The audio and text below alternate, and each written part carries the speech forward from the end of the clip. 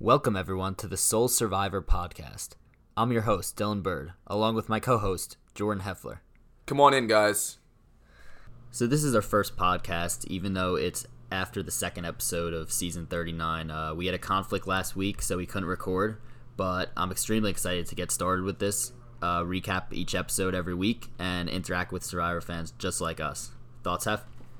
Yeah, Dylan, I'm excited to be doing this. I mean, I'm relatively new to this Survivor game. I only started watching the show a few months ago. I know you've been watching a lot longer than that, but I've been binging some past seasons, and I'm very excited to be watching live for the first time.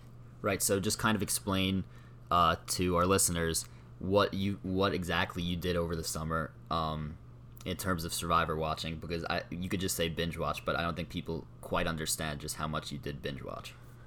Yeah, so with the next season being an all-winter season, I've been trying to watch the greats so I could really follow along and have a rooting interest in the next season. So I've been watching really the best seasons that you recommended. I mean, Tony's season, Boston Rob's season, Jeremy's season. I've probably watched eight or nine entire seasons in just a few short months. So very excited to be doing this. Yeah, that's all I got to say. I'm just ready to kick this off. Yeah, right. So obviously extremely excited as well. Good to know that Heff here. By the way, I call Jordan Heff because Heffler is his last name. But, very, very excited to get going here. And let's get into it with episode 2 right here. So the episode opens up. You have right after the vote like normal. And Aaron is flipping out. Vince is flipping out. They're left on the wrong side of the vote. It's pretty interesting scene considering I thought Aaron and Vince were flipping out a little bit more than I expected, especially for the first vote. Yeah, I mean, if you are left out of the first vote, paranoia definitely kicks in, but Aaron kind of took it over the top and was really freaking out to a level that we're not used to seeing. Yeah, so I thought that was pretty interesting. It looks like, the All Girls Alliance really may end up working on that tribe.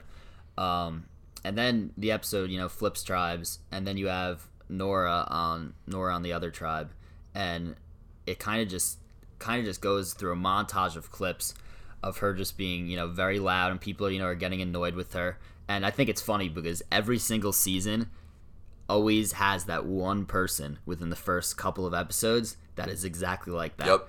Just like last season 38, they had Reem in the first episode where they made it seem like and we don't really know what goes on the island. They have so much time to relax and talk to each other's, and Survivor could just edit out those clips that people are getting annoyed. But, they edit it so that she seems like, the annoying person on the tribe. So that was definitely interesting to see right there. And then we hop back to the other tribe, and we have something that I really wanted to get into and talk about here. We had Chelsea, who, in our fantasy draft that we do, happened to be Heff's first pick. We have Chelsea, who is walking around at night, and she out of nowhere finds an idol. So yeah, I mean, this is my girl, Dylan. She not only is the only one in the tribe that could light a fire, but when she's out collecting firewood, she just happened to stumble upon an idol. I mean, you don't normally just stumble upon an idol. Usually you have to actively search for it. So it's good to see my girl not only be the go-to person on the tribe to start fires, but now she has an idol in her back pocket. You don't know what could happen.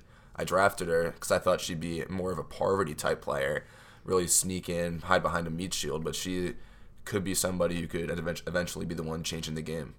Right. So with Chelsea, I thought it was interesting because she, as you mentioned, she was the one to light the fire, and then she's just walking around and finds the idol. And I think that, if you really look at the editing so far of this season, it really looks like that they're kind of trying to highlight how strong these women are very early in the season. It looks like we have a lot of contenders for the women.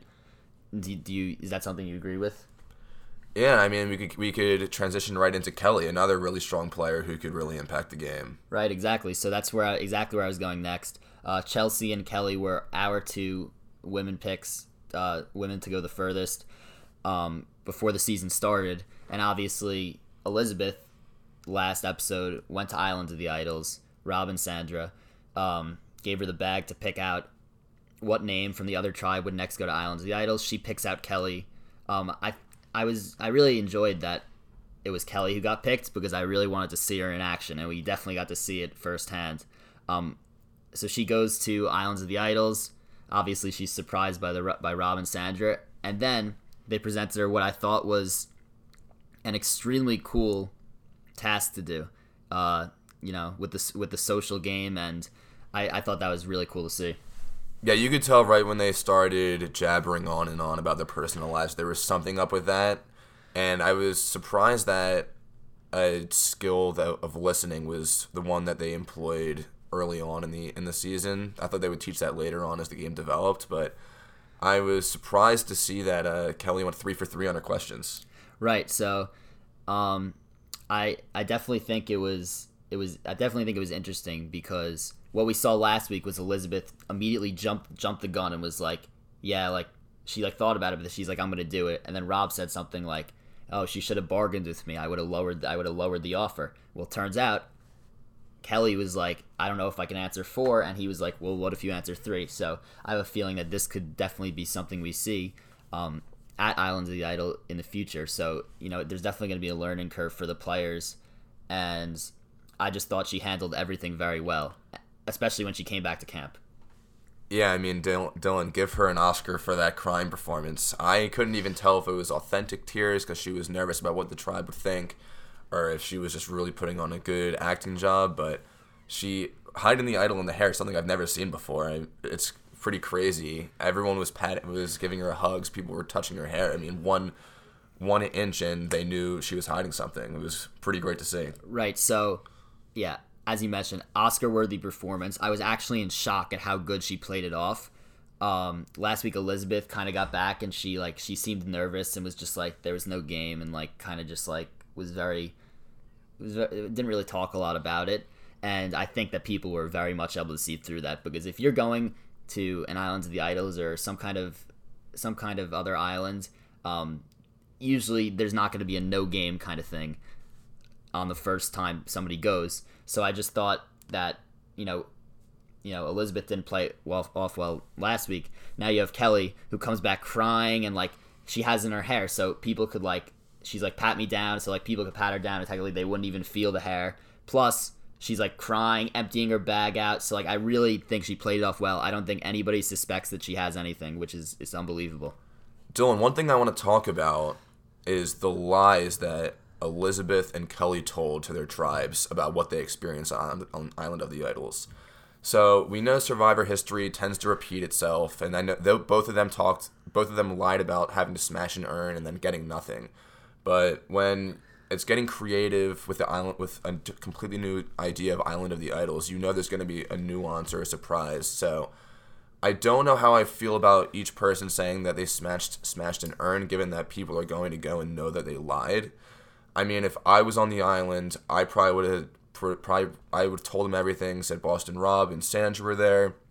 I had a chance to play for something, maybe win something for the tribe, and I lost. I mean, to some extent, you need to tell the truth because you will get caught, and you will get caught in a week or two or in a few days, and that's something that really bothered me about each of those girls. But do you think that saying that Boston Rob and Sandra are there, in my opinion, puts a huge target on your back right away? So let's say Kelly's tribe was going to tribal council last night, which obviously they won the challenge, so they weren't. People would be like, oh, like if Boston Rob and Sandra were there, like something is up there. Like she's a threat because she was there. We're gonna vote her out right away before we even get to know what that was. Well, at the same time, you could play it off well. Elizabeth didn't even mention the fact that she was taught how to make fire. That's something that's really valuable to the tribe. Something they need to know. If they said, I had a fire making lesson from Boston Rob himself, that she's an immediate asset to the tribe. So you can play it off either way, that for sure. Right. So yeah, definitely interesting to see how people will play it off going forward. I'm also curious to see future Islands of the Idols challenges, because I did think that was a phenomenal task. I really enjoyed that. Yep. Something I never would have even expected if I was going on to Islands of the Idols. So then right after Kelly comes back, puts on that Oscar-winning performance, challenge happens. Purple Tribe pretty brutal in the challenge. They kept dropping Molly off the ladder. It was honestly pretty funny to watch. They end up losing, and they go to Tribal Council for the first time this season. Yeah, not much to say here. It was a pretty lopsided challenge. There was a comeback toward the end. Obviously, the funniest part was them not being able to get it done in the water. Low key, something that might go under the radar. Elizabeth is going to be a huge asset for them going forward in terms of challenges that involve water. She got down to the ladder right away. Right, and obviously she has that history as an Olympic swimmer, so that's huge for their tribe. What did you actually think of the challenge in terms of like, you know, the layout of it, how it was? You know, I wouldn't say it was, you know, one of the most intriguing challenges, but I kind of like the idea of them holding somebody up on a ladder. That was, you know, obviously a lot of team chemistry is involved in that, so I thought that was pretty cool. Yeah, the challenge was pretty short, it seemed. The funniest part and probably the most difficult part was having to hold somebody up on a ladder, and obviously the Purple Tribe couldn't get it done. But it was weird. Right when they got on the beach, usually you have to assemble something or pull something to get to the final stage, which ended up being rolling the balls. But all they had to do is just really put a ladder on 2 blocks and then just walk across. It wasn't that difficult. Right, so even though that they got delayed with the ladder, the purple team, you know, they had a chance to end up winning at the end still because throwing the balls into the slots was really the main time consuming part of the challenge. Jamal, you know, came back but couldn't end up, you know, beating the other tribe at the end. So yeah, I thought it was a pretty straightforward challenge overall. Very underwhelming effort by Purple with the ladder. But now they all go back to camp. They think that Jason and Nora is the easy vote, and Jamal's like, oh, let's go take a nap. And immediately when he said that, you know something is up. As soon as you're too comfortable on Survivor, you are never safe. It's only when you think you're safe that you're really not. We saw it happen with Kelly Wentworth in season 38. She knew something was up when it was too easy of a vote, and she was in the numbers, and then all of a sudden she got blindsided like that. I mean, you can never be too comfortable, can't get complacent, and that's exactly what Jamal did. Right, and they kept Jamal, Jack, and Molly kept making comments about how, like, well, Jack was like, you know, we're like stealthily running the tribe, and then you had other people who was like a blind person could see they're running the tribe. So clearly, you know, them three were not self-aware at all. They didn't really care that they had that much power. They didn't really, you know, think about the other options that they could be blindsided. And Jamal didn't even end up bringing his bags to Tribal Council. So I thought I actually wanted to give a shout out to Lauren, who actually picked all this up and was like, now would be an amazing opportunity to get rid of Molly, because they would definitely not see it coming, and we would have the numbers because we would be able to get Jason and Nora into vote. Definitely a risky move having a blind side this early in the season, their first Tribal Council. It's always easier to just go with the numbers, and it was an easy vote out having to do Jason or Nora, but that really turned the tables, and we could see a majority start to form with Jason, Nora, and Lauren. Right. And I also wanted to just say, right before they did go to Tribal, they had turned to Tommy and Kelly, who seemed to be the swing vote. It seems like Tommy and Kelly could be a duo going forward. I don't know if that could be what they were hinting at, but they seem to be pretty tight together, and they were making the decision together. Ultimately, they obviously decided to go with Molly in the vote, but I just thought that was a little interesting cutaway to Tommy and Kelly, that, you know, Tommy hadn't really been featured all episode, and they kind of featured him at the end there. So, you know, look for him and, you know, Kelly to play a pretty big role going forward.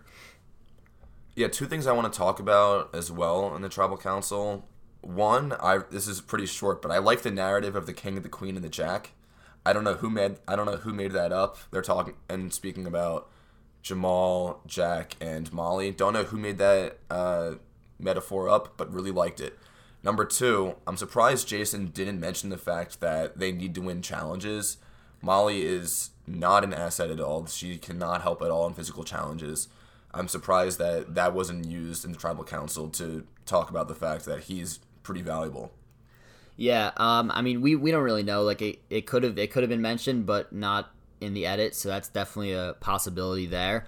But, you know, now that, you know, if we want to transition to Tribal here quickly, I thought Tribal Council was amazing.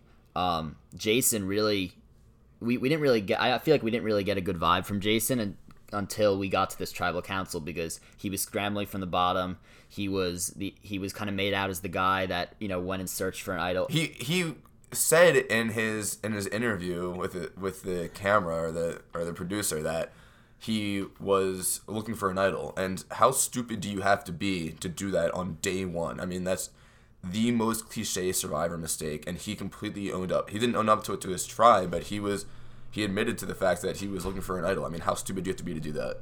Right, so number one Survivor rule, I would say you can't look for an idol on day one. He did it. However, but because of that, he had that reputation. We didn't really get a good vibe for the player he is, because he was out of the gate looking for an idol day one. However, I thought at Tribal Council he was amazing at answering the questions. He pretty much blew everybody away, and I love, by the way, I just want to say quickly, I love the Robin Sanders Spy Shack. It's great television. An homage to Tony.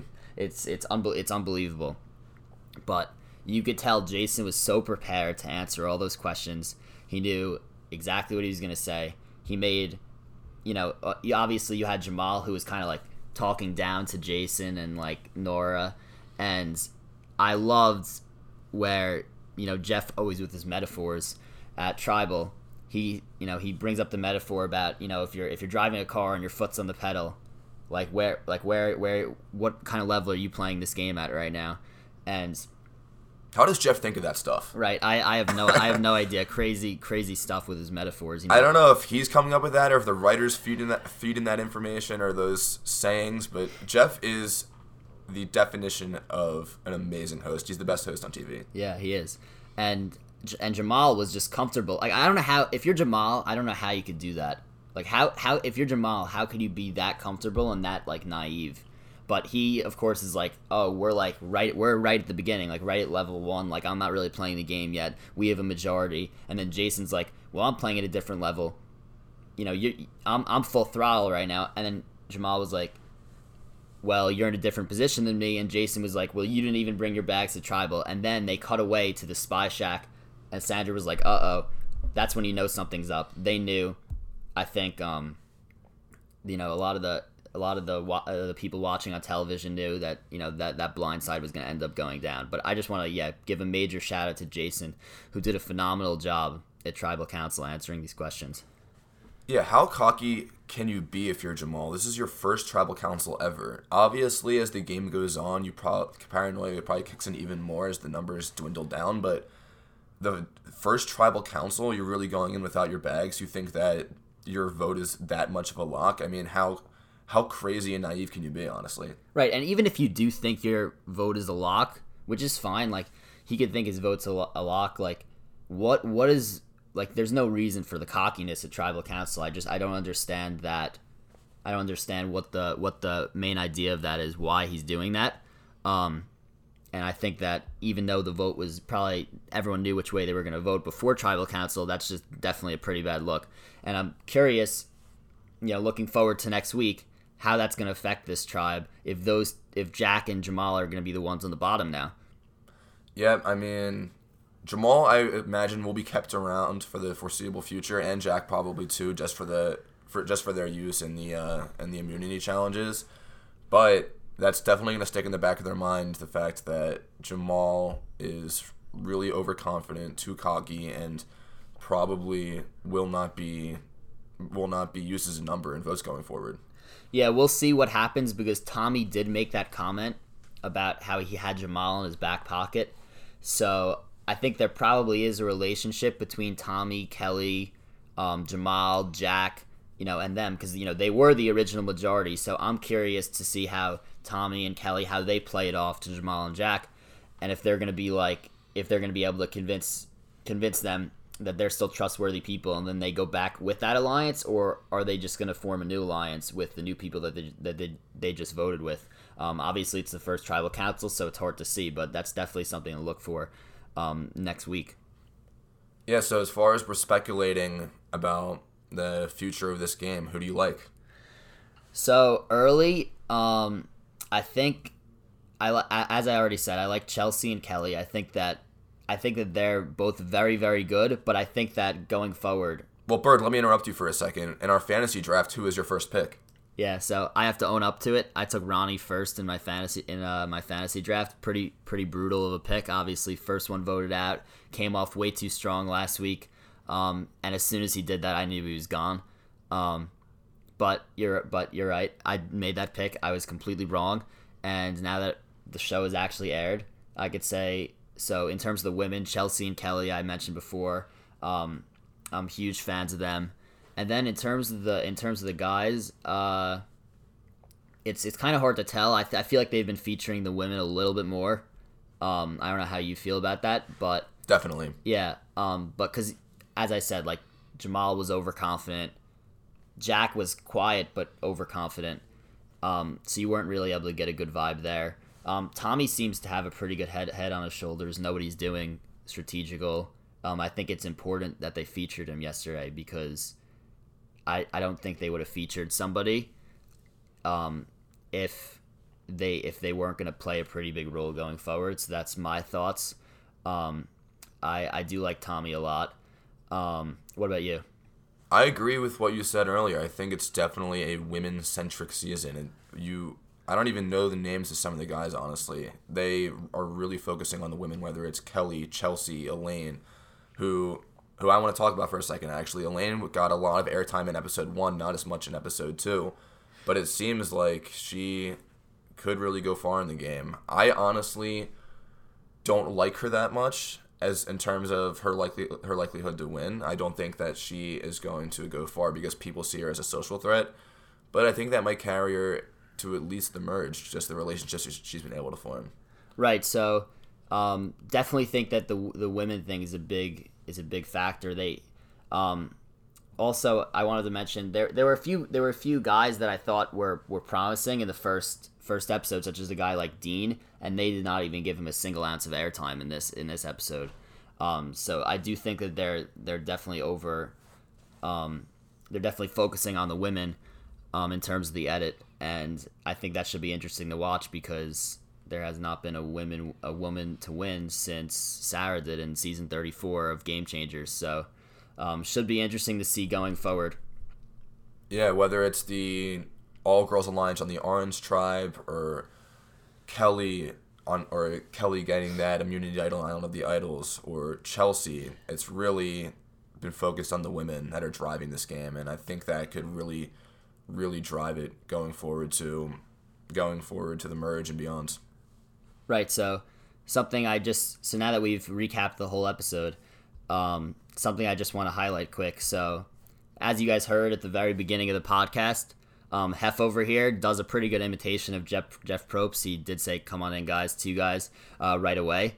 So I thought that a good way to end this episode would be to have him do some Jeff Probst imitations just to end it off. So what do you got? Want to know what you're playing for? Five Guys Feast.